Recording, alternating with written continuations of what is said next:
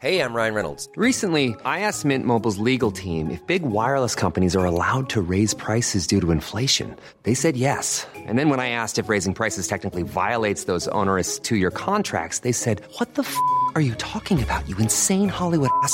So to recap, we're cutting the price of Mint Unlimited from $30 a month to just $15 a month. Give it a try at mintmobile.com/switch. $45 up front for 3 months plus taxes and fees. Promo rate for new customers for limited time. Unlimited more than 40 gigabytes per month. Slows full terms at mintmobile.com. Everyone knows therapy is great for solving problems, but getting therapy has its own problems too, like finding the right therapist, fitting into their schedule, and of course, the cost. Well, BetterHelp can solve those problems. It's totally online and built around your schedule. It's surprisingly affordable too.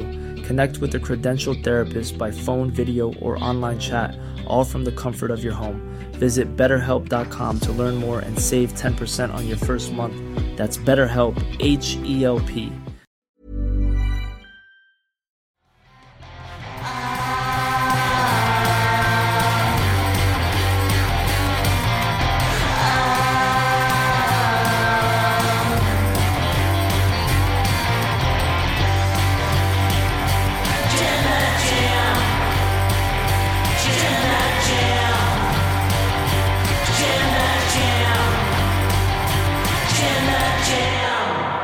WWE and SmackDown paying tribute to not only Bray Wyatt, but also Terry Funk on this very difficult to talk about in a review capacity episode of SmackDown, because there's not a whole lot that happened on the show, as it was one of those tribute type shows where you just got some long matches and there wasn't a lot of storyline progression in a number of them, but that's okay, because that's not what the show was about.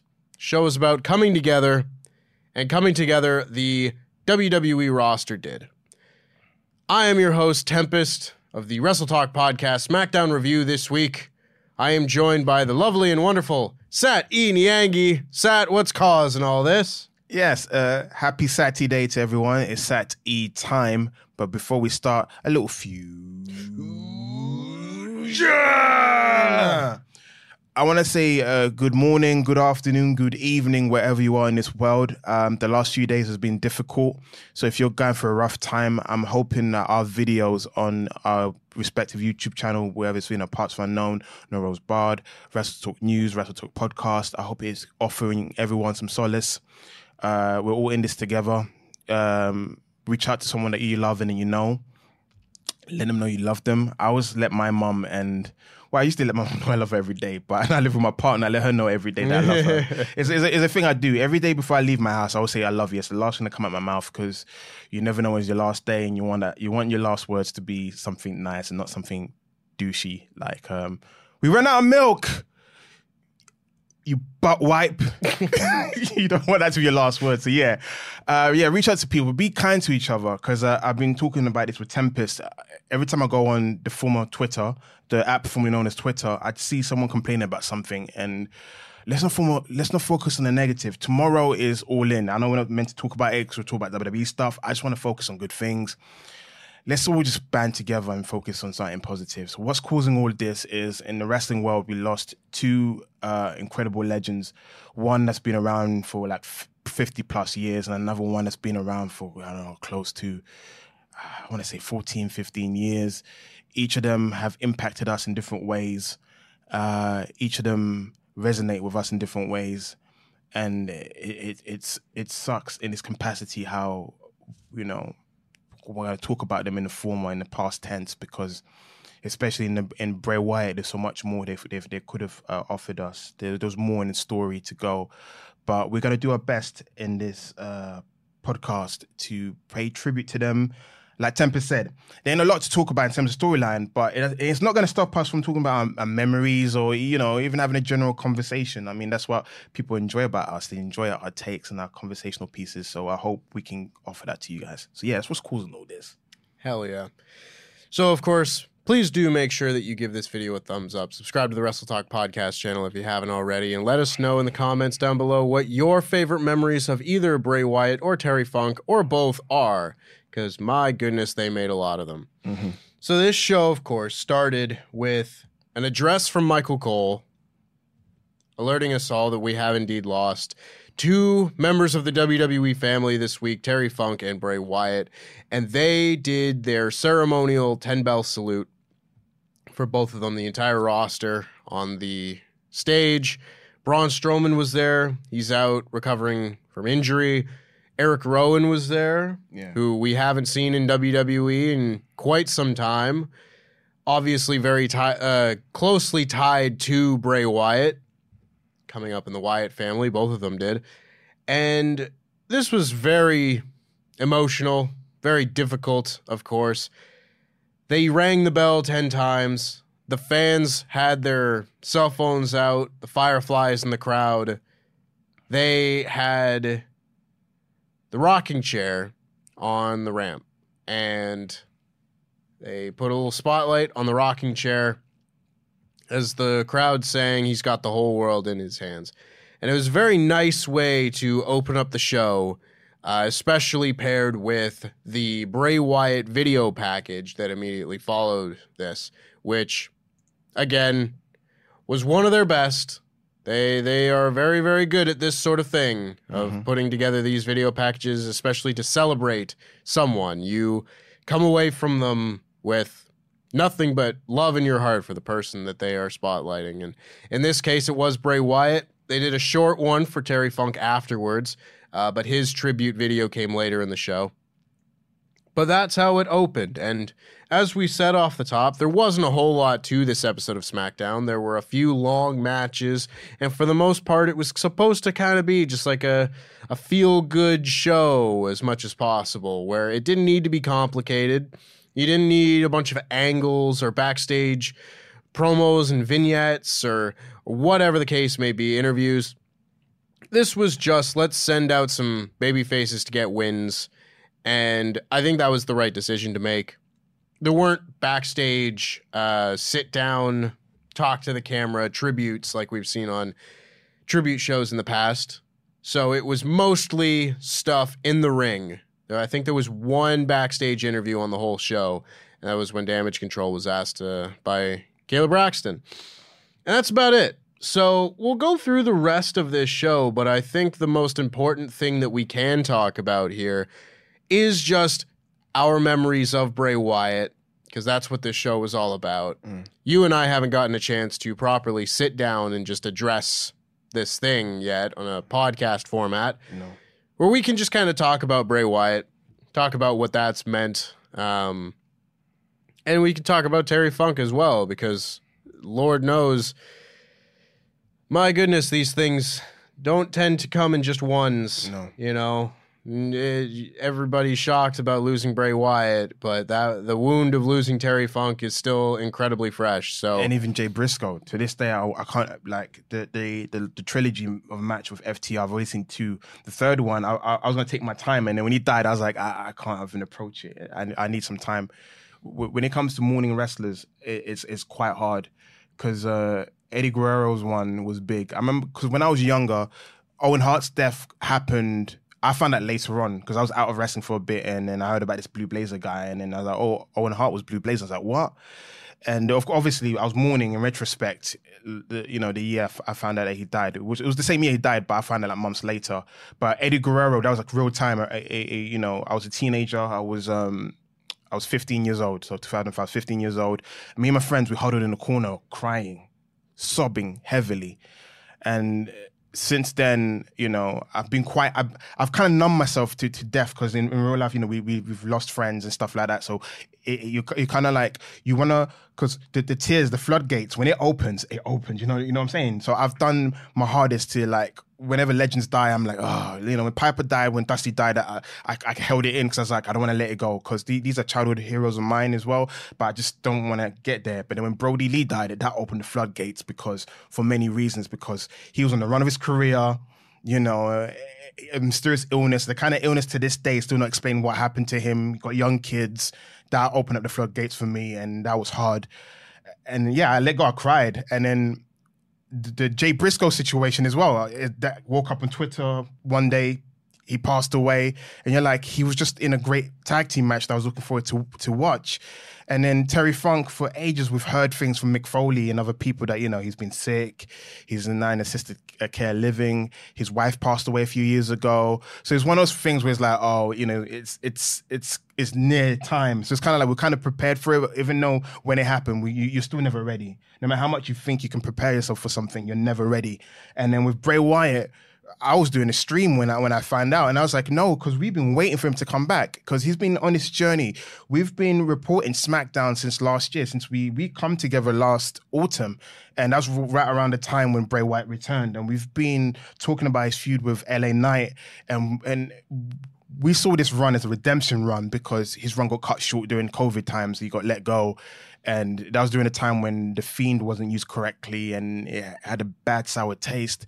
But like myself and Tempest and all the fans, we wanted him to come back and to finish his story, to finish his journey. And it looked like he was about to do that. He did the Royal Rumble. It was, it was quite polarizing. But at the same time, I've always said it's better to try than not to try at all. And I was like, listen, the story's still to go. WrestleMania's coming up. Okay, he's facing Bobby Lashley, random, whatever. But it never happened. And we've been waiting for his return. And now it's not going to happen. But he left us with so much great memories, so much memories of him to remember him by and to talk about, and I hope we can do him justice and everyone else that loves him justice and everyone that loves Terry Funk justice. That is very well said. Yeah, it's been a few days now, and there's still just there's never any way to process any of this, I still feel the exact same way that you've said, where you never really are prepared for any of these things, whether you might, quote unquote, see it coming a little bit more than others. But no matter what, these things they come out of nowhere, and you can't expect something like this to happen. And it really does just rock you to your core. I mean, I've said my piece either in the news video yesterday or on Twitter. I mean, my heart goes out to the family, to JoJo and Wyndham's kids and everything. It's horrible. There's no. It's. I don't know. Again, I'm at a loss for words. I would like to try and take this time to remember some of the great Bray Wyatt or Terry Funk moments, because all this is kind of getting lumped into one conversation for sure.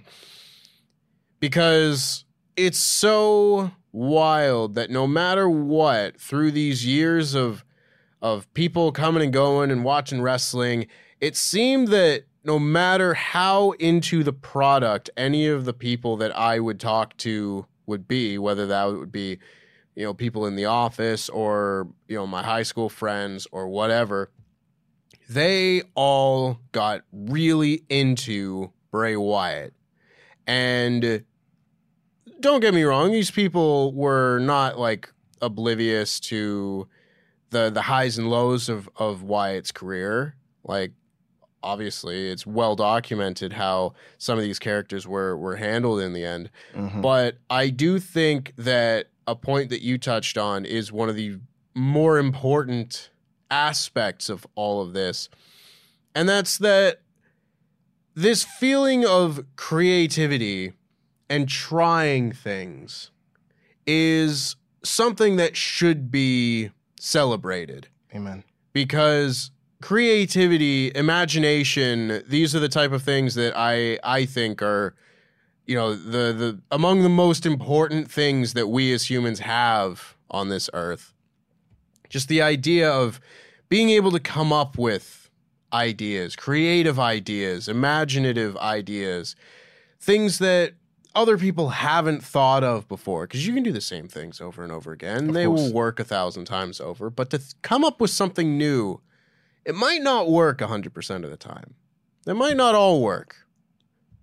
But I will absolutely give you credit for trying. Amen. I will absolutely give you credit for going out there and trying to do something new. So whether that be his original cult leader gimmick, which personally has always been my favorite of the iterations of Bray Wyatt, whether that be, The Fiend and the Mr. Rogers Bray, which I think most people would look at as his most creative endeavor, definitely the most different creative endeavor that he'd had, or whether that be his most recent run with Uncle Howdy that we never got to see, culminate, which, again, may have been divisive, but regardless of how it was received, there was never anything on the show quite like Bray Wyatt. Yeah. And that, to me, is so important, should be celebrated, because we talk a lot about wrestling, and we talk a lot about matches feeling the same, wrestlers feeling the same, what people can do to set themselves apart. You never needed to have that conversation when it came to Bray Wyatt. Like him, dislike him, love his matches, hate his matches, whatever. You always remembered that because he was always a very creative individual who would go out there and try something new. I think that should be the big takeaway from all of this, is to have just the ability to go out there and try and fail, but to go out there and try and then try again. So the thing is, I've been following Bray Wyatt's career from the beginning. Me being a wrestling nerd, I used to do research on wrestling families, and to my giddy realization, IRS is the brother-in-law of Barry Windham, Bray Wyatt's mum. So finding out that, when you look on the Wikipedia entries, like, oh, okay, Iris has got 2 kids. One name's Wyndham Rotunda. And I was like, that is so cool. So I started researching. Wyndham Rotunda's playing college football. That's how far back it goes. That's how far back I've been following his career. I did the same with Roman Reigns, Joe Ananawi, American football. I did the same with Animal's son from Legion of Doom, Joe Laurinaitis' son. Like he's doing American football. I follow. That's how nerdy I am when it comes to wrestlers. I track who could be the potential second or third generation wrestler. And then he signed with FCW. And at that time, if I'm trying to remember if it was him or Bo Dallas, aka Taylor Rotundo, that started before, because I already knew that Taylor was teaming up with Joe Hennig, Curtis Axel in FCW, because that's how far I was going. I used to follow developmental. I used to go on YouTube. Being from the UK, we don't have Florida TV, but I used to go on YouTube, check out whatever upload they had.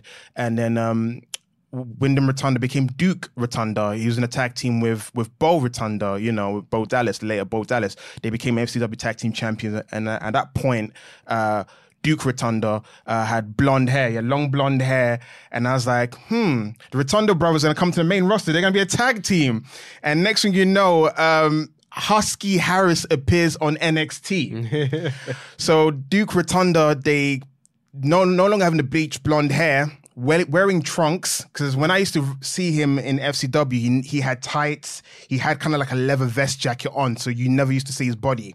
But all of a sudden, you got a guy whose body more or less resembles more like an 80s wrestler, because in the 21st century, for some weird reason, every wrestler from developmental had a cookie cutter, 6-pack abs, looked like Ken dolls. But when you saw Husky Harris, who was a throwback, he was it Ferrari tank engine? That's what he used to call himself. Was it the Ferrari tank? It was tank body Ferrari engine or something like that. And he was Cody Rhodes. I want to say it's Cody Rhodes' junior. Like, I don't know what the name they used to call it. Rookie, that's it was. He was his rookie. NXT rookies, yeah. So I was kind of like rooting for him, because for me, it's like, I've been watching that career. Oh my gosh, Husky Harris. And obviously in NXT he didn't win. But then New Nexus, he debuted with Michael McGillicuddy. Worst name ever. Wannabe Joe Hennig. So they both joined New Nexus. They're kind of a tag team. And again, because they're children of wrestlers I grew up with, I kind of felt like a special affinity for them. But obviously that didn't work out. He got punted in the head by Randy Orton and he was gone. And then I hear that Duke Rotundo is now back in FCW trying a new character called Axel Mulligan. And in that character, he's wearing like a slasher style mask.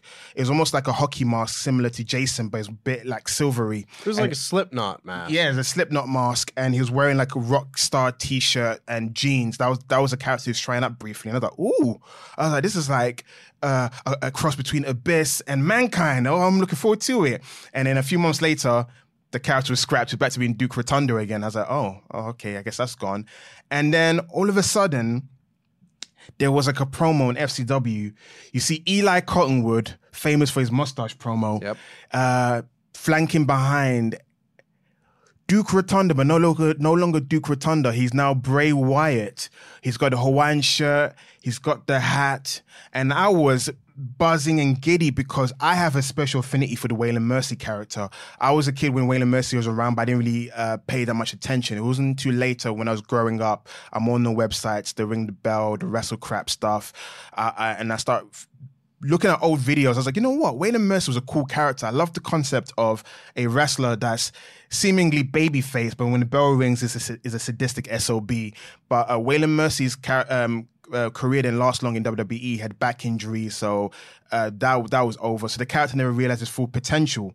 Then I read years down later on Wrestle Crap that they were going to bring back the character with Bobby Cannon when Bobby Cannon was in OVW.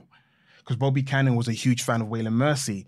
So he wanted to bring the character back, and he even got Waylon Mercy's blessing to bring that character back. So Bobby Cannon to start doing promos in OVW, trying to get it happen. And then the main roster was like, hey, Bobby Cannon, we need you to be John Cena's second. You're now B squared. Typical WWE. You got this character. Oh, this is going to be great. Forget that. You're going to say booyah. So that didn't happen. So for me, since I was a kid, I was on forums. I'm like, man, they need to bring back. For me, I've always been bring back Doink as a different character, because I feel like a character like Doink can exist today. It can be like a Batman thing. You can always have a younger wrestler doing a new iteration of a character. And I was like, bring back a Waylon Mercy style character. So when I saw Bray Wyatt, I was like, this is fantastic.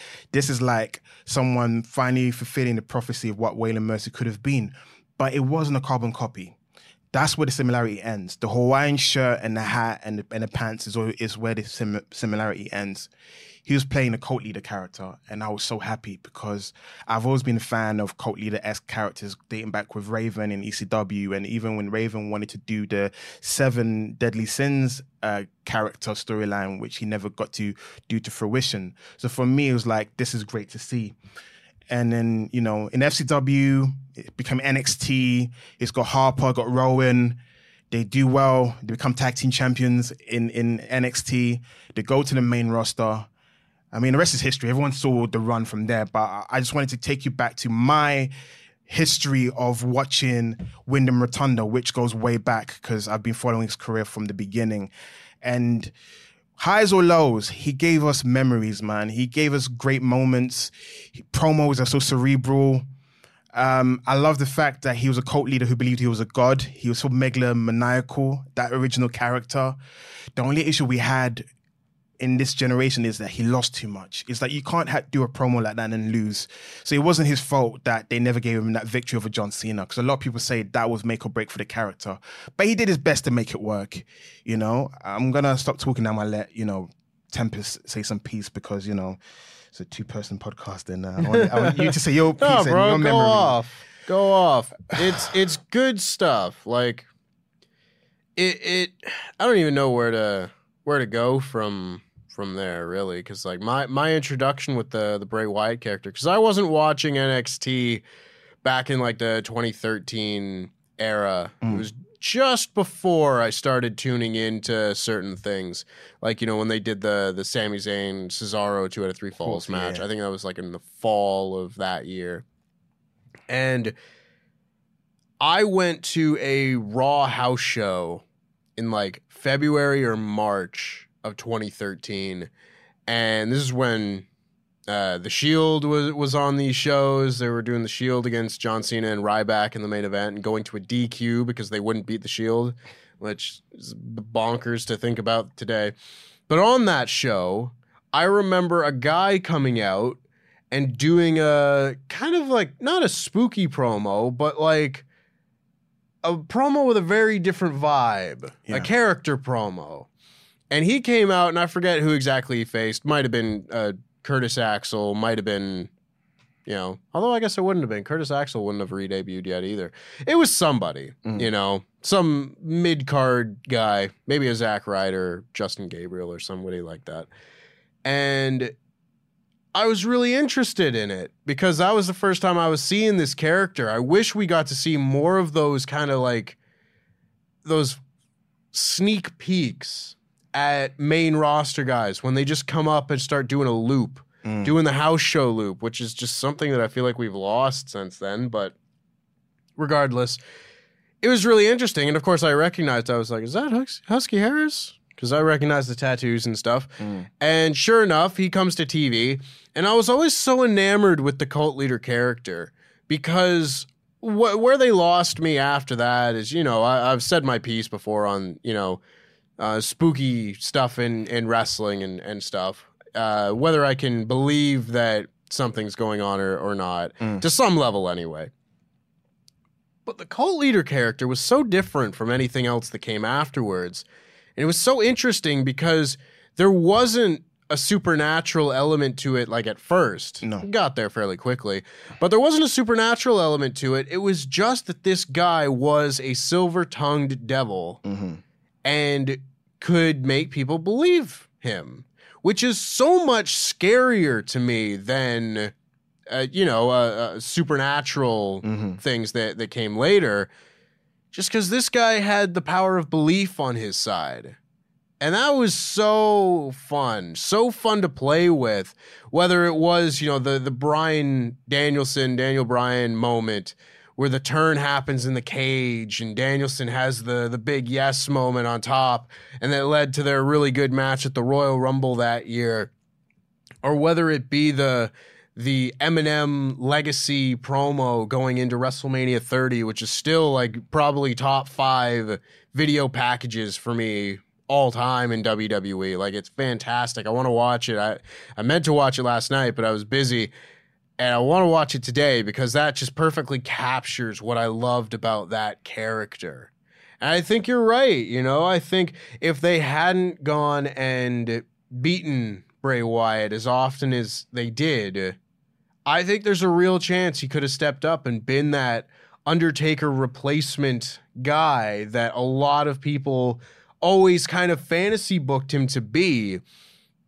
Him going in to face the Undertaker at WrestleMania would have been that much bigger. The new Face of Fear stuff that they really highlighted on this show as well. That was all stuff that really could have worked. They got further away from the character. And I mean, one of the things that the Undertaker got right in those early days is he never goddamn lost. They didn't quite get that memo when they were translating over. But regardless, it was a really interesting time to have a new character hit TV that wasn't coming from somewhere else, you know? Because this was right around when Bray Wyatt showed up on TV. This was right around the time where, you know, people from outside WWE were starting to come in and not have, well, they might have had their names changed, but they were coming in with some buzz off the indies. You know, Danielson was becoming WWE champion shortly after that. You know, CM Punk was obviously his guy. Low-key had come and gone, but you had, like, you know, Sami Zayn was in NXT. That was exciting. The Shield had appeared on the main roster at that point. So you had your Seth Rollins, your Dean Ambrose, guys that people were kind of hyped to come in and see. This was someone that you got to be introduced to, like, from scratch. That this was just a brand new character. Let us tell you who this is. Let him tell you who this is. And it was so refreshing at the time to just be able to sit back and go in with a completely clean slate and have such an interesting and, again, creative character be put to screen. But actually, it was actually difficult in the beginning. Going back to when Lord Tensai came back to WWE, because they knew him as Albert, people chanted Albert. Same thing happened to Bray Wyatt. Oh, yeah. Husky chants. I was trying to avoid it, but yeah. Because as much because we're going to eulogize the career, but also at the same time, to show you how he overcame. Because for a lot of people, they don't overcome it, right? Yeah. That's it. Like, Ryback had Goldberg chants. There's certain wrestlers that have these chants that persist. But of course, first impression is key. People, for some weird reason, it's because he was introduced to something different. It was hard for them to buy it. It's like, no, man, you were here before. You're the next. No, you're the Nexus guy. No, you're Husky Harris. So, you know, fans being snarky, being smarky, they didn't want him to forget. But after a few shows, a few matches, I feel like after the Ring of Fire match, those chants started to dissipate and go away. I think once you got a full grasp of what the character was, those chants weren't going to last, especially, follow the buzzards. When he started doing some cool catchphrases, you fell in love with the character. But you brought up something that made me go, the Bray Wyatt cult leader character in NXT was more grounded, correct. Sister Abigail was this mythical entity we talk about. So that's as close as you get in terms of otherworldly, in terms of his promos. But he didn't do anything else that was spooky. He had the lantern, yes, which he used to blow out. But it wasn't until his first feud, which was with Kane, I guess it was informing the fans that this guy is going to take the torch from Kane and The Undertaker, because in the early feuds of the Wyatt family, they did feud with the Brothers of Destruction, where they did the storyline where he absorbed their entrance powers. Yep. Right? Yep. So that's when he became spooky, because you said it, you're like, he was grounded until he wasn't. That's when he wasn't grounded anymore. That's when he started calling himself God. That's when he was like, he's God, but trapped in the body of this cult leader and of this man. And that's when it changed. That's when, it started breaking away from reality. But me being a late golden era child, I grew up with the Papa Shangos. I grew up with Undertaker. I grew up with, larger than life gimmicks. I'm always forgiving or always happy to look the other way for when it comes to spooky stuff. Because I feel like there's a space for everything. And Bray Wyatt was doing well with it. But like we said, it's hard to be a heel and to be undefeated. But then you look at Roman Reigns. It's just like it's the era where Cena was winning all the time. It was the era where they didn't really know how to book new wrestlers to their full potential. And I feel like Bray Wyatt suffered because whoever was booking at the time, because I don't want to throw out Vince, it's easy to say Vince, is his company. He's the one that says yes or no. How they booked Bray Wyatt wasn't to us satisfactory. And how Bray would do the rebuttal to losing the feud was also annoying, because Bray did this thing where he'll laugh it off. And we're like, don't laugh it off. You lost the match. Get in there. Bray's thing was he'll never let things get to him. But for us being his fans, it'll get to us. We're like, no, Bray, you shouldn't have lost this. Why are you smiling and doing ha ha ha ha ha? Seeing I'm going to get you, I'm going to hurt you. You're like, but no, Bray. But, that's what the frustrating thing was, and that's where the character ended up dying when he became Matt Hardy's friend. And it's easy today to dunk on Matt Hardy, which I would never do. The guy's a legend, but broken Matt Hardy, woken to a degree, it's like Diet Coke version of broken Matt Hardy. That was an over gimmick, and that was also a dream match for a lot of people, having broken Matt Hardy versus Bray Wyatt, and it happened. But it happened during a time where the Bray Wyatt character was in the twilight, because it's falling so hard to the point where we were ready for something different. We didn't know he would do something different, because he had no track record before the change that he's that type of person. But he went to that lake of reincarnation. He got this new, whatever spiritual being that wasn't Sister Abigail, because we're glossing over the fact that he was going to be Sister Abigail against Pumpkin Demon. Yep. And in an alternative multiverse, we would have seen Sister Abigail. And to this day, I'm going to ask you, Tempest, Sister Abigail, are you happy it never became a physical entity? Or were you one of those people that wanted a female to portray Sister Abigail? I think I'm happier the way that it's been. I think, to me, it's one of those things where you can't do that twice. If it doesn't come out exactly the way people want it, and everybody had such different concepts in their head for what Sister Abigail, the character, would end up being if it ever got put to TV, that you wouldn't be able to satisfy everybody no matter how well the story was done, I think. And even if it was done to perfection, I think it's so much more interesting just to have that thing that you hear about and that exists beyond what we see. It's this motivation and this character through line for Bray Wyatt that we are not privy to. He may tell us about it, but we don't actually get to see. There's more of a mystique to it that way. I think I would have preferred to just never see it. And bingo, because that's the thing. I watch a lot of fantasy TV shows, and my take on it was Sister Abigail is the one that found the cult, which Bray Wyatt later took over. Sister Abigail is the one that welcomed Bray Wyatt into the family. Sister Abigail passed away, but Sister Abigail was enshrined by Bray. It's kind of like her message, her words lived through him. That's what I took away from it. And you're right. Had we had a physical Sister Abigail, it would have taken away from what everyone else's fantasy was Sister Abigail is. Because the fantastic thing about Sister Abigail is it meant something different to everyone that was glued to the screen when Bray was talking. Some people want the physical manifestation of it, but us being us, we can never be satisfied. No, Sister Abigail needs to be blonde. No, she needs red hair. No, Sister Abigail should be, you know what I'm saying? So it was good that because if you had Sister Abigail, it would have taken away from Bray. Do you know what I mean? What made Bray unique, it would have went away because he's now sharing the spotlight with his Sister Abigail, because it would have ruined what the mystique. It's almost like, again, you know me, I love my references. When Undertaker started referring to the higher power. So when the higher power became a physical thing, everyone was disappointed. But before that, it's that mystery. Who is making Undertaker do this crazy stuff? So the same thing with Bray Wyatt. That was the motivation. So I loved it with the feud with Randy Orton. That for me made the whole thing come ahead about Sister Abigail. Sister Abigail's bones are buried in the compound. I was like, that is great. That's where the power comes from. And as much as much as the feud with Randy Orton has had its ups and downs, I'll never forget the great segments we had when Randy Orton infiltrated the Wyatt family. Everyone can see it. We can all see it. Bloody heck, Luke Harper can see it. This guy could not be trusted, but it was Bray's ego. Bray thinking, I've got a rival of mine to see my way. It was Bray's ego that was his downfall. The cult leader's downfall was his ego. Luke Harper's like, no, but this guy, he's no good. He's like, no. You're just being jealous.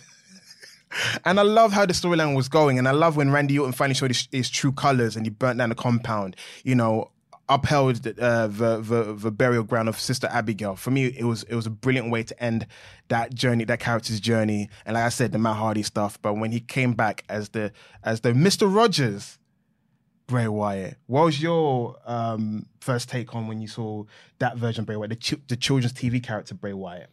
It was interesting. It was a reaction where I didn't know what the longevity of it, what the point of it was going to end up being, because it was, and ultimately, I don't know if we ever really got, to where it should have been, because the character then changed and was burned alive and became just a crispy corpse and such. But at first, there was a level of meta wrestling going on with the character that we just didn't see in WWE, especially in 2019. And I was probably a little bit jaded at the time, because you got to remember that this is 2019. The state of WWE in 2019 was especially rubbish, where, this was the era of you got to do 2 out of 3 falls matches on every show so we can have a 2-minute fall so we can avoid wrestling in commercials. Raw Dark, the wild card rule is when Brock beat Kofi. It's a rubbish time for WWE. One of the worst ever in their history. But in the middle of all that was this little gem that I probably didn't appreciate enough at the time, because there was so much thought and creativity put into the early days of The Fiend, and by extension, the Mr. Rogers Bray. Because I still think the debut of The Fiend at SummerSlam, after all of that buildup, after just seeing the clown face for a flash on one of those episodes of Mr. Rogers, to then follow that and, have him appear in the ring on Raw and then eventually wrestle Finn Balor at SummerSlam, being there for that match, that's one of the ones that comes up in conversation the most.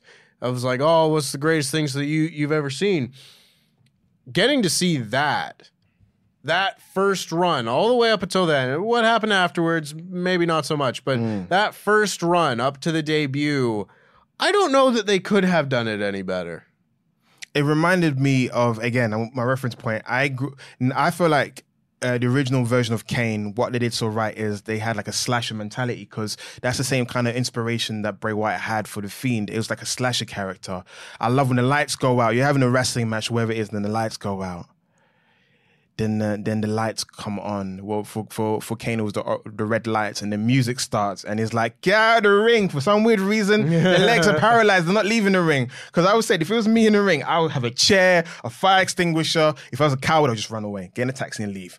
But yes, The Fiend had a similar element where the lights, I love the way the lights went out, because it wasn't similar to Kane. Kane's one was just, boom, lights go out, the music starts and it turns red, and that's the creepy element. With Bray Wyatt, it was one light goes out, the other light goes out, and the last light go out, and that ominous, and then you hear the shrieking sound.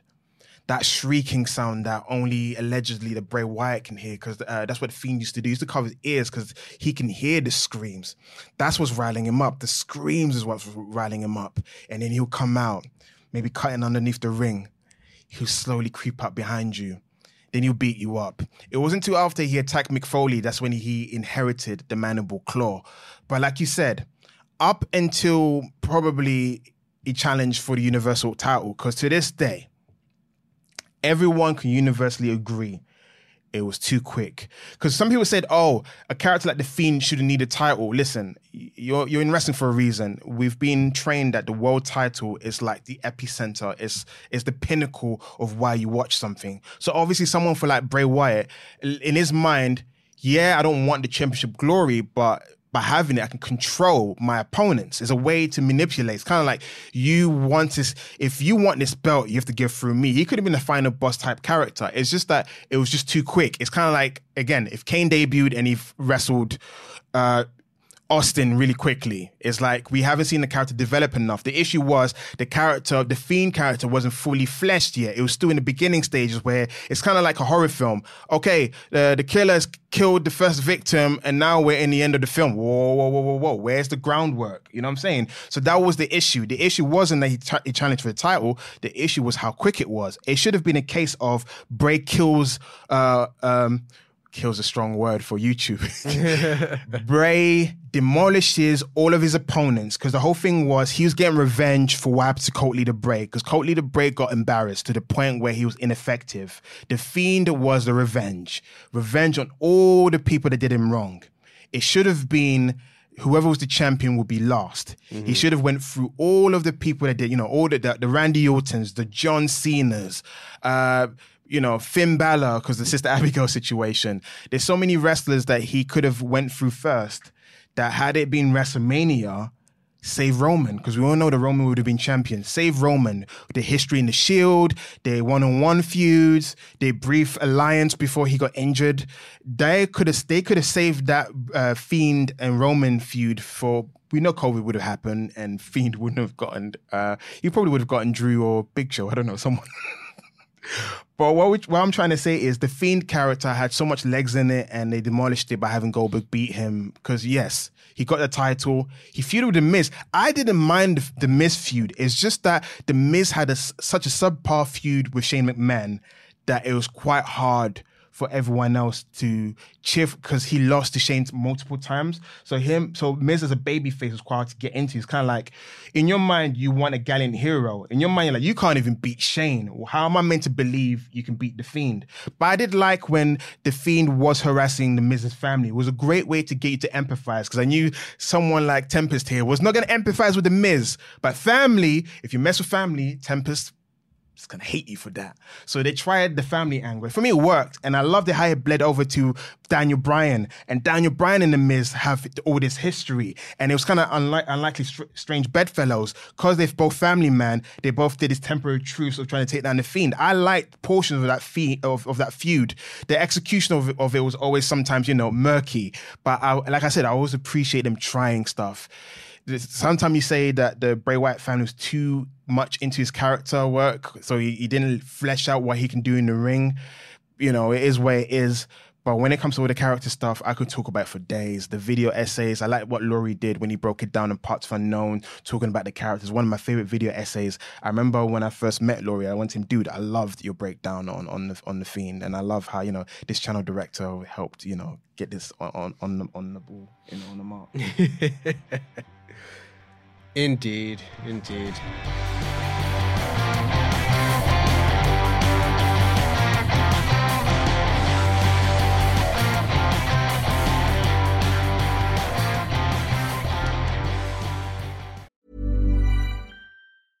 Hey, I'm Ryan Reynolds. Recently, I asked Mint Mobile's legal team if big wireless companies are allowed to raise prices due to inflation. They said yes. And then when I asked if raising prices technically violates those onerous 2-year contracts, they said, "What the f*** are you talking about, you insane Hollywood ass?"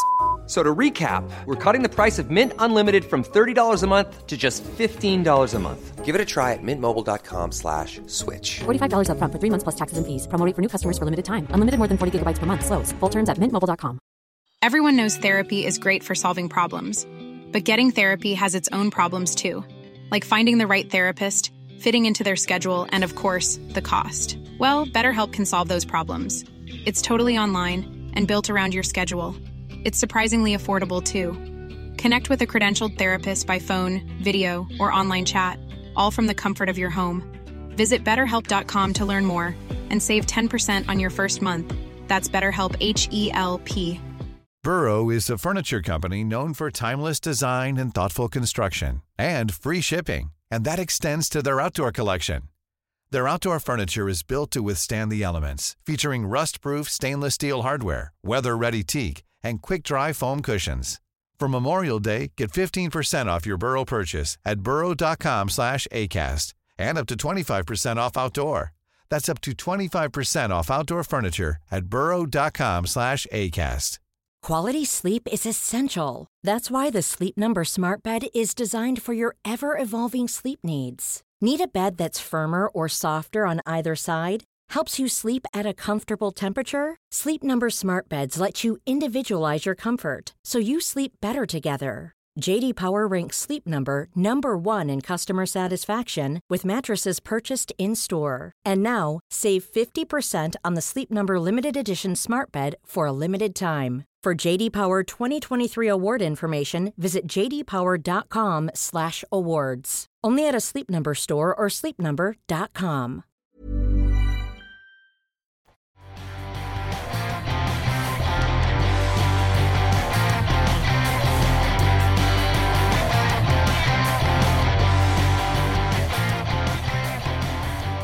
I think we'll go through some of the matches Yes, of here. course, yeah. Because there was a show here as well. And we'll get to the Terry Funk section as well. Because the opening match here was Rey Mysterio versus Grayson Waller. And this was, I guess, spawned out of the Grayson Waller effect that we saw. And Rey Mysterio took a lot of this match. He was in control for a good portion of it. Grayson Waller hit his like flipping unprettier thing that he does. I like that move. But ultimately, this was a Rey Mysterio match.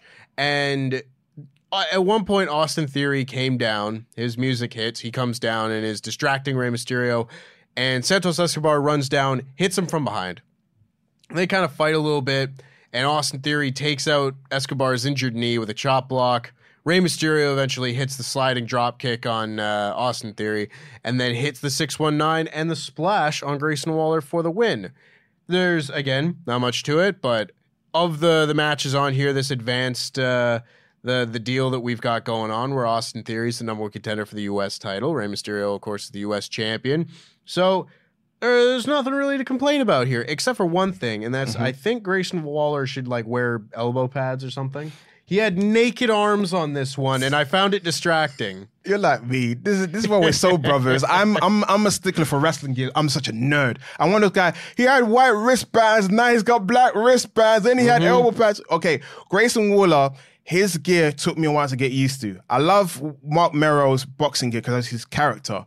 Grayson Waller's background is he's got a boxing background. That's why he wears the shorts.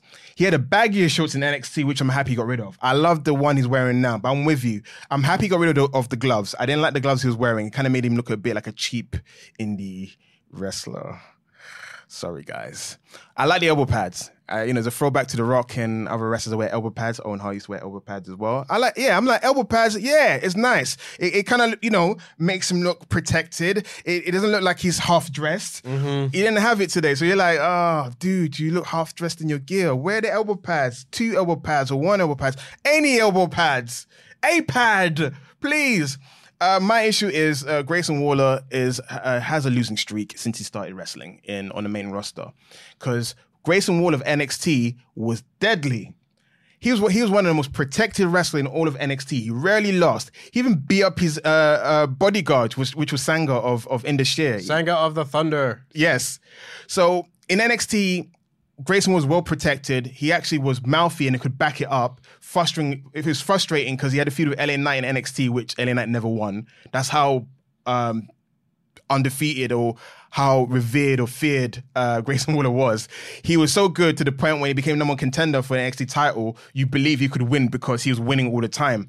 But since he come to the main roster, they've kind of given him the similar LA Knight type push of like, you've got mouth, but you can't back it up thing. And you have to give him wins because you're conditioning people to see him as a loser, which you don't want.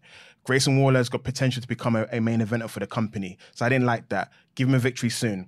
LWO stuff. I love what they're doing with Ray and Santos and to a degree Zelina. But Joaquin, Cruz, come on, guys. There's more members of LWO that need the love. Spread the love. Because it comes to a point, you'll be mistaken to think there's only 3 members of LWO because they're the 3 that gets mentioned and pushed the most. Do something with Santos. Do something with Cruz and Joaquin. They're a tag team. We need more tag team matches. Put them in there and show the world what they can do. It's tough when you don't have tag belts on this show anymore, but what can you do? Next up, we had the only backstage segment on this show, as Kayla asked Damage Control about the upcoming match, and Bayley just cut a hell of a promo putting over Io Sky, like just saying that she's a once-in-a-lifetime talent, a generational talent. Bingo. She's a former NXT champion, former half of the women's tag champions, current WWE women's champion. I was like, God damn, they're really putting this over. Like, let's go. I'm with it. And they go out to the ring, and Io Sky defends the women's title against Zelina Vega. And I liked how they set up this match because I really like that Zelina Vega gets a title shot because she beat someone who eventually became champion. You can argue about whether or not that's how it would work and blah, blah, blah. I don't really care.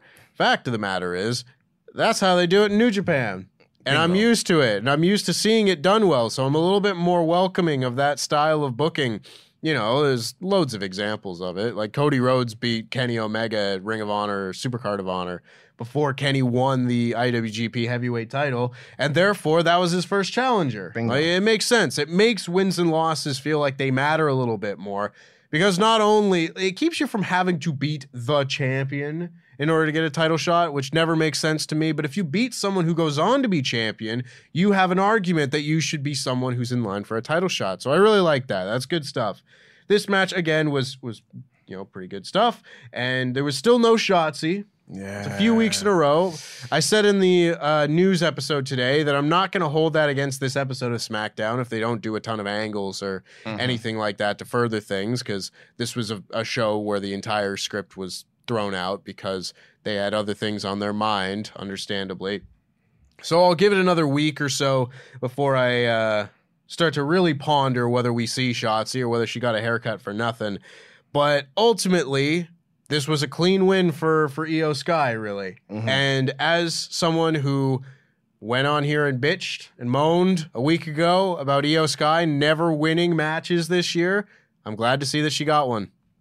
Oh, yeah. Same here. I'm happy that Io won the match. I'm happy that everything is fine with Damage Control, guys. Everything is fine. The tease of them breaking up seems to have died out since Io has won the title and restored the respect that Damage Control needs. Even though someone mentioned that, I think Damage Control's got 80% loss record. Someone on the app formerly known as Twitter said that Damage Control has probably won 20% of the match. I'm like, what?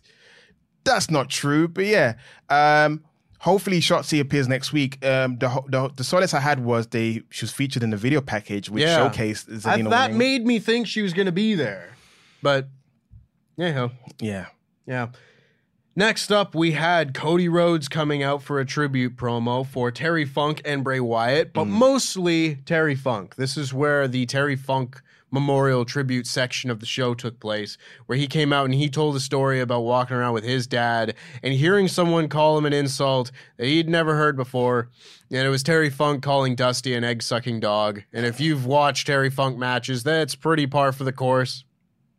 And he says that there have been loads and loads and loads of names that they have had getting into the ring, whether it's sports entertainers, WWE superstars, pro wrestlers, carnies, etc. But Terry Funk and Bray Wyatt both earned the right to be called cowboys. And they play a very nice video package for Terry Funk. Loads of interviews that, date back over the last 15 years or so, with Ric Flair and Mick Foley and everyone you could think of that would have been closely associated with Terry Funk. And it was wonderfully done. Again, another of their best. And they come back from that, and Cody says that next up, we are going to see a Terry Funk hardcore tag team match. And that match was between the Brawling Brutes and the Street Profits, the new Vicious Street Profits, of course. And then first, before we get to the match, I really did like that Cody has totally come into his own. It's not news or anything, but Cody has come into his own as the top babyface of this company, to the point where he is the guy that gets called upon to go out to the ring and cut the promo on the tribute show. Bingo. You look at the different people who over the years have filled that role, whether it's, Batista coming out on the SmackDown to talk about Eddie Guerrero and things like that. It's reserved for the tippy top of the card guys. And right now, Cody Rhodes is that guy. Yes, he is. And someone on the app formerly known as Twitter, that's what I'm going to keep calling it, because if I say X, it kind of derails everything I want to say. Someone mentioned that Cody Rhodes has the unfortunate distinction of being part of Brody Lee's tribute show, and also being part of this tribute show, which features Bray Wyatt and doing speeches on both shows. So Cody, a class act. I thought that his speech was very eloquent, talking about Terry Funk. Terry Funk is what's great about Terry Funk is everyone's had a Terry Funk in their generation. You as a kid, you've had Terry Funk somehow peripherally there in your life. From my memories of Terry Funk were, because I was trying to think about when I first discovered Terry Funk. I think it's mostly his ECW run. I think his ECW run is no, actually not. Royal Rumble 1997. In the Alamo Dome. He was one of the special Rumble entrants. He even got an interview segment. I just saw Terry Funk brawling with Mankind. So that was my first introduction. And then you had the whole Chainsaw Charlie thing and stuff like that. Retrospectively, going back, I watched the stuff in ECW. Going further, found out he was in 80s WWF, teaming up with Dory Funk as Hoss Funk. Well, Dory Funk was Hoss Funk. He was still Terry. And I was fascinated to find he's a second generation wrestler. That is Dory Funk Sr. He's a former NWA champion, one of the few brothers NWA champions. I think they're probably the only. Don't quote me on that. So doing my research on Terry Funk. So. Yeah, doing my research. That was a Fan Quizlemania question like 2 years ago. Oh, there you go. Whoever the fan is, you're very knowledgeable. And also, I watched Greg Cherry. Shout out to Greg. I watched the Ric Flair Ultimate Collection DVD, which for me, what I love about the Ric Flair DVD is because he was champion for a long time, he's basically the whole history of Mid-Atlantic NWA is him. I watched that DVD, and Ric Flair had a great match with Ricky Steamboat, and in that match, one of the judges was Terry Funk. Terry Funk coming back from his Hollywood run, he's one of the judges. Ric Flair wins the match, and then Terry Funk comes into the ring to congratulate Ric Flair, but also playfully challenge him for the title. But Ric Flair did something, but I guess at the time he was a heel. So I guess I kind of understand it. But Ric Flair went to him, nah, you haven't been around in a while, so you don't get a title shot. That's like if The Rock came back and went, hey, Cedar, hey, Punk, I want to challenge you. Nah, Dwayne, you haven't been around in, 8 years? Nah, join the queue. Ric Flair went to him, nah, you haven't been around in a while. I want to face the top 10. You're probably not even the top 11. So I understand why Terry Funk was offended. So Terry Funk did his whole thing where he's feigning, pretending like, oh, I was only joking, man. I was only, bam! There wasn't even 2 seconds. The facade didn't even last long. I was like, damn! He attacked him. And then that smiley demeanor, because that's the great thing about Terry Funk. He's an incredible, as a baby face, he's like this incredible, goofy, jolly, gallant babyface, but when he's a heel, he can be a piece of crap filled with venom and bile. And you saw that side of him. He just went sadistic. I'm not good enough, huh? You horse-toothed, banana-nosed, and he starts smacking him. Then he power drove him on the table. And the thing I love about Terry Funk when he wrestles, there's an element of reality when he wrestles. He's one of the most polished wrestlers who likes to be unpolished. If that makes sense. 100%. If he wants to have a clean technical match, he can, but he doesn't. He likes to brawl. He likes to be sloppy. He power drove Ric Flair. Ric Flair doing the handstand. That's a funny thing. Ric Flair assisted doing the handstand. Then he power drove him. I want to say through the table, but the table went sideways. And I was like, it had to happen. It's a Terry Funk way of just everything went kaput. He's on the floor. Ric Flair's on the floor. The table went sideways. But it just fed more into the sadistic, unhinged character that Terry Funk was. And then he teamed up with Gary Hart. He started the J-Tex Corp, which include Great Muta. And I think at one point Dick Slater was part of it, the Dragon Master. There's all these wrestlers that was involved in this fight between Ric Flair, who now became a de facto babyface. The Horseman reunion, which had Sting in it. But one of my favorite memories in terms of WCW or NWA was his feud with Ric Flair, because I felt like that was at the height of Terry Funk being the best. If someone went to me, show me an example. What's so great about Terry Funk? He's this old guy that falls around or does moonsaults. So, I was like, watch his feud with Ric Flair, guys. If you've never seen it before, either watch the Ric Flair DVD or go online, there's ways to watch it. That feud, that I Quit match he had with Ric Flair, by the way, that's the match he had. He had an I Quit match with Ric Flair, a fantastic match. The brawling, he brought a side of Ric Flair you don't see often, because Ric Flair was having a career run in 1989, and one of the biggest feuds he had was Terry Funk. And people arguably said that in 1989, the best heel of the entire world was Terry Funk. And also later on, we're talking later on, he was in WCW as a commissioner. He was hardcore champion. His match with Norman Smiley. So that's more contemporary. I remember that Terry Funk, because I was 9 years old. I was watching WCW. He was the commissioner. And one of my biggest memory is he had a branding iron and he put it on Kevin Nash. This is when the black and silver NWO was feuding with Commissioner Terry Funk. And Terry Funk started a group of legendary wrestlers called the Old Age Outlaws. It was Terry Funk, Arn Anderson, Jimmy Snuka. I want to say Tito Santana made an appearance. I'm not too sure. I can't remember that far. But yeah, they were feuding with the NWO. And then it was a cage match. I forgot who Nash was wrestling. It was the end of the match. Terry Funk came over a branding iron and he stuck it on Kevin Nash. Well, you see it the week after, because WWE have a habit of cutting off the stream when it's actually about to happen. But yeah, Terry Funk, we love you, man. Like ROH stuff. He was in the early TNA pay-per-views. I remember he was like the partner for, I want to say Raven was feuding with The Gathering, which was CM Punk and Julio De Niro, and they had Father James Mitchell in their corner. But Raven could never win with a tag team partner get each week. And one of the partners, I think it must have been Sandman, because I think Raven was gone for a bit and they were feuding with someone else. And Terry Funk was one of the guests. And Terry Funk had one of those signature moves he did where he would chuck a chair somewhere. So he chucked a chair. I think it was Julio who got the chair in the face. And there's that, and it's ROH, MLW, the original incarnation of MLW is part of it. His matches with Steve Corino in ECW. Yeah, there's so many things. The match with Sabu is still the most gruesome match I've ever seen, when Sabu glued himself after tearing his stomach in that barbed wire match. He's done so many crazy matches. I can go for hours and hours. I don't get paid by the hour. He doesn't get paid by the hour. He's busy with a lot of stuff. But guys, that's my memories of Terry Funk. I wanted to do him proud by mentioning my memories of him. But Terry Funk, we love you.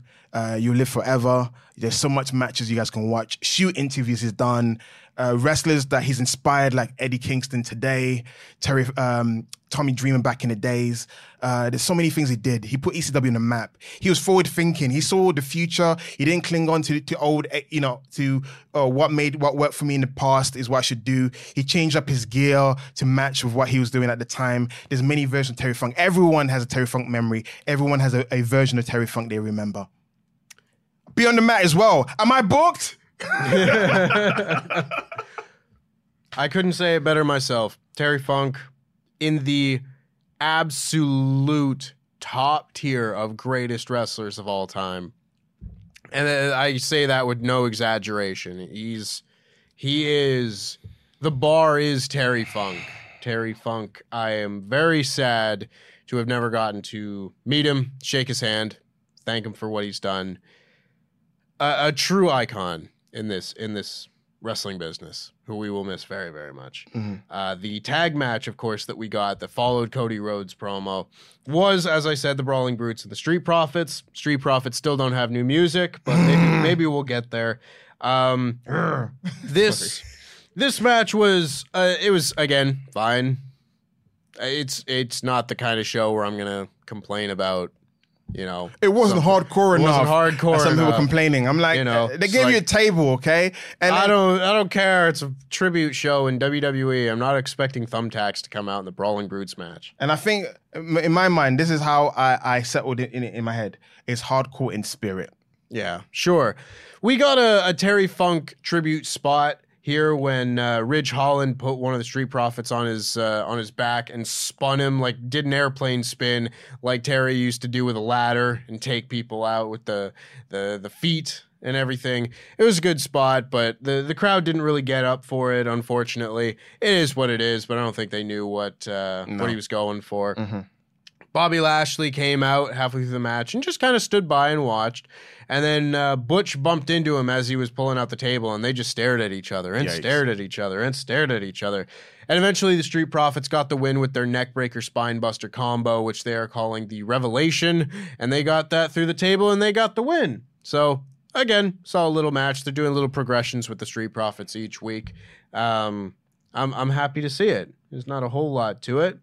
We had a recap of The Miz on TMZ, and then LA Knight came out for the main event segment where he cut a promo on The Miz and said that it was the tribute promo for Bray Wyatt, where he talked about how he hadn't gotten emotional until he was seeing the pictures of his kids, and it's just really tough. And, you know, you never saw, like, The Rock cry and everything in the Attitude Era. And this was, again, like, something kind of like that, where he's got a very, you know, jock-ish manner about himself. You know, he's the cool guy that doesn't break.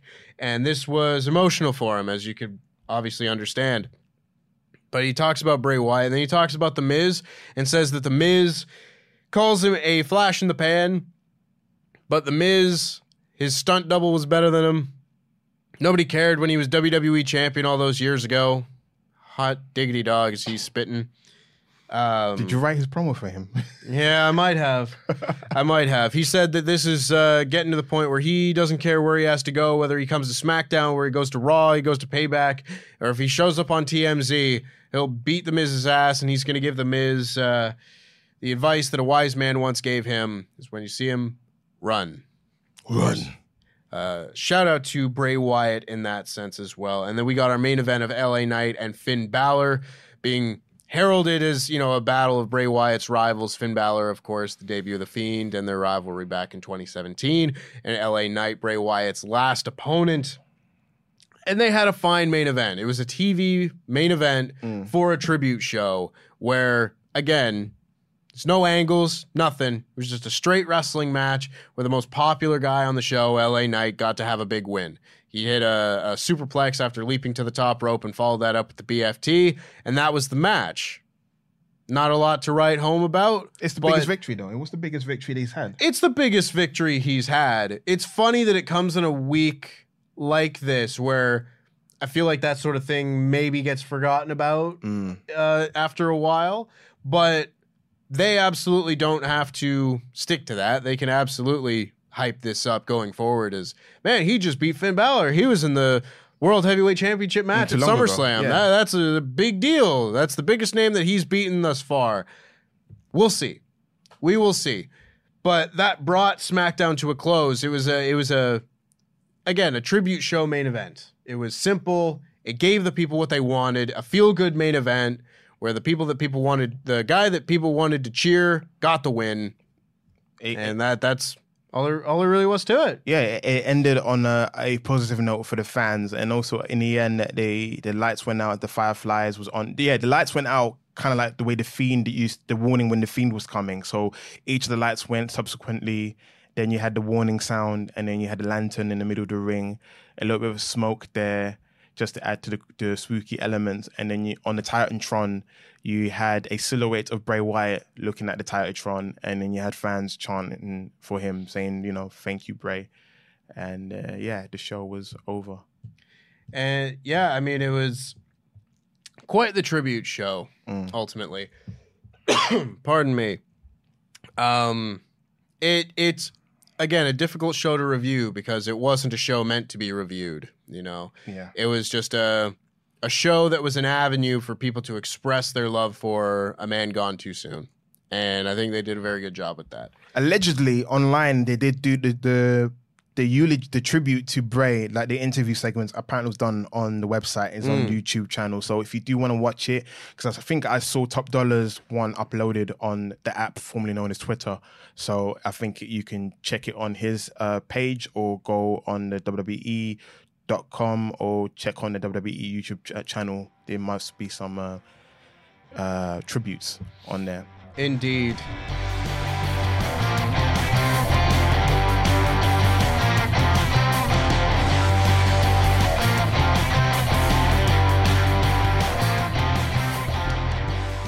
And that will just about wrap us up here on the Wrestle Talk podcast. But before we go, we don't have Pledgehammer shout-outs since it's almost the end of the month. But what we do have is a few leftover Ultra Chats from yesterday's spontaneous podcast.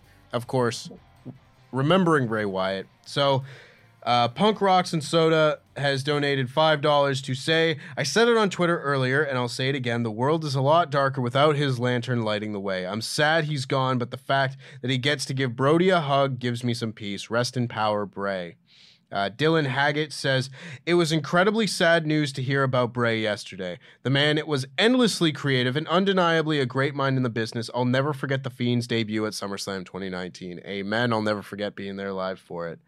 Gareth Tootie says, I recall him encouraging a child to overcome weight struggles, a moment that inspired my own health journey. His theme music and even the Muscle Man dance fuel my gym sessions. Thanks to Bray, I transformed from an insecure horror fan to believing in, I imagine, myself.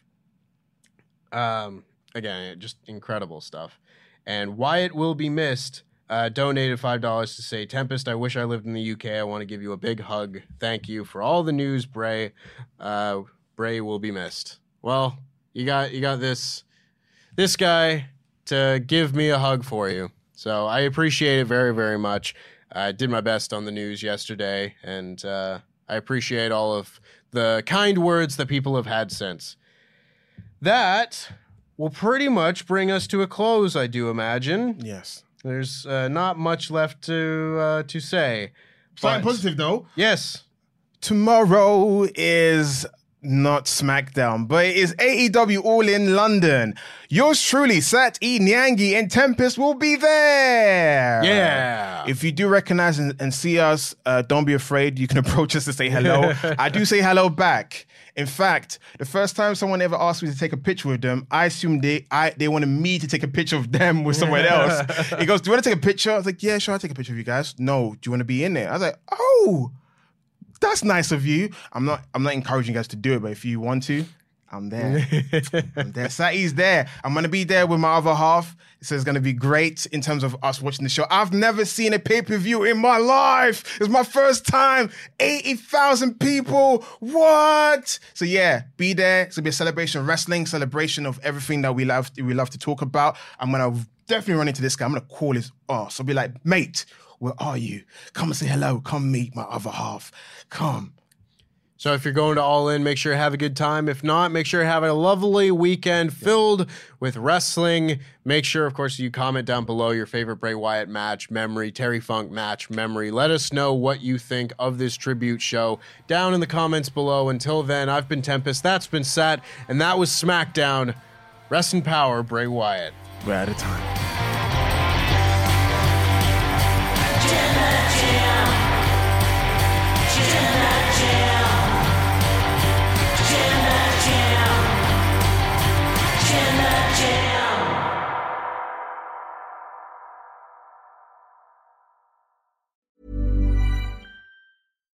Hi, I'm Daniel, founder of Pretty Litter. Cats and cat owners deserve better than any old-fashioned litter. That's why I teamed up with scientists and veterinarians to create Pretty Litter. Its innovative crystal formula has superior odor control and weighs up to 80% less than clay litter. Pretty Litter even monitors health by changing colors to help detect early signs of potential illness. It's the world's smartest kitty litter. Go to prettylitter.com and use code ACAST for 20% off your first order and a free cat toy. Terms and conditions apply. See site for details. Mom deserves the best, and there's no better place to shop for Mother's Day than Whole Foods Market. They're your destination for unbeatable savings, from premium gifts to show-stopping flowers and irresistible desserts. Start by saving 33% with Prime on all body care and candles. Then get a 15-stem bunch of tulips for just $9.99 each with Prime. Round out Mom's menu with festive rosé, irresistible berry chantilly cake, and more special treats. Come celebrate Mother's Day at Whole Foods Market. Hey, it's Paige DeSorbo from Giggly Squad. High quality fashion without the price tag. Say hello to Quince. I'm snagging high-end essentials like cozy cashmere sweaters, sleek leather jackets, fine jewelry, and so much more. With Quince being 50 to 80% less than similar brands. And they partner with factories that prioritize safe, ethical, and responsible manufacturing. I love that. Luxury quality within reach. Go to quince.com/style to get free shipping and 365-day returns on your next order. Quince.com/style.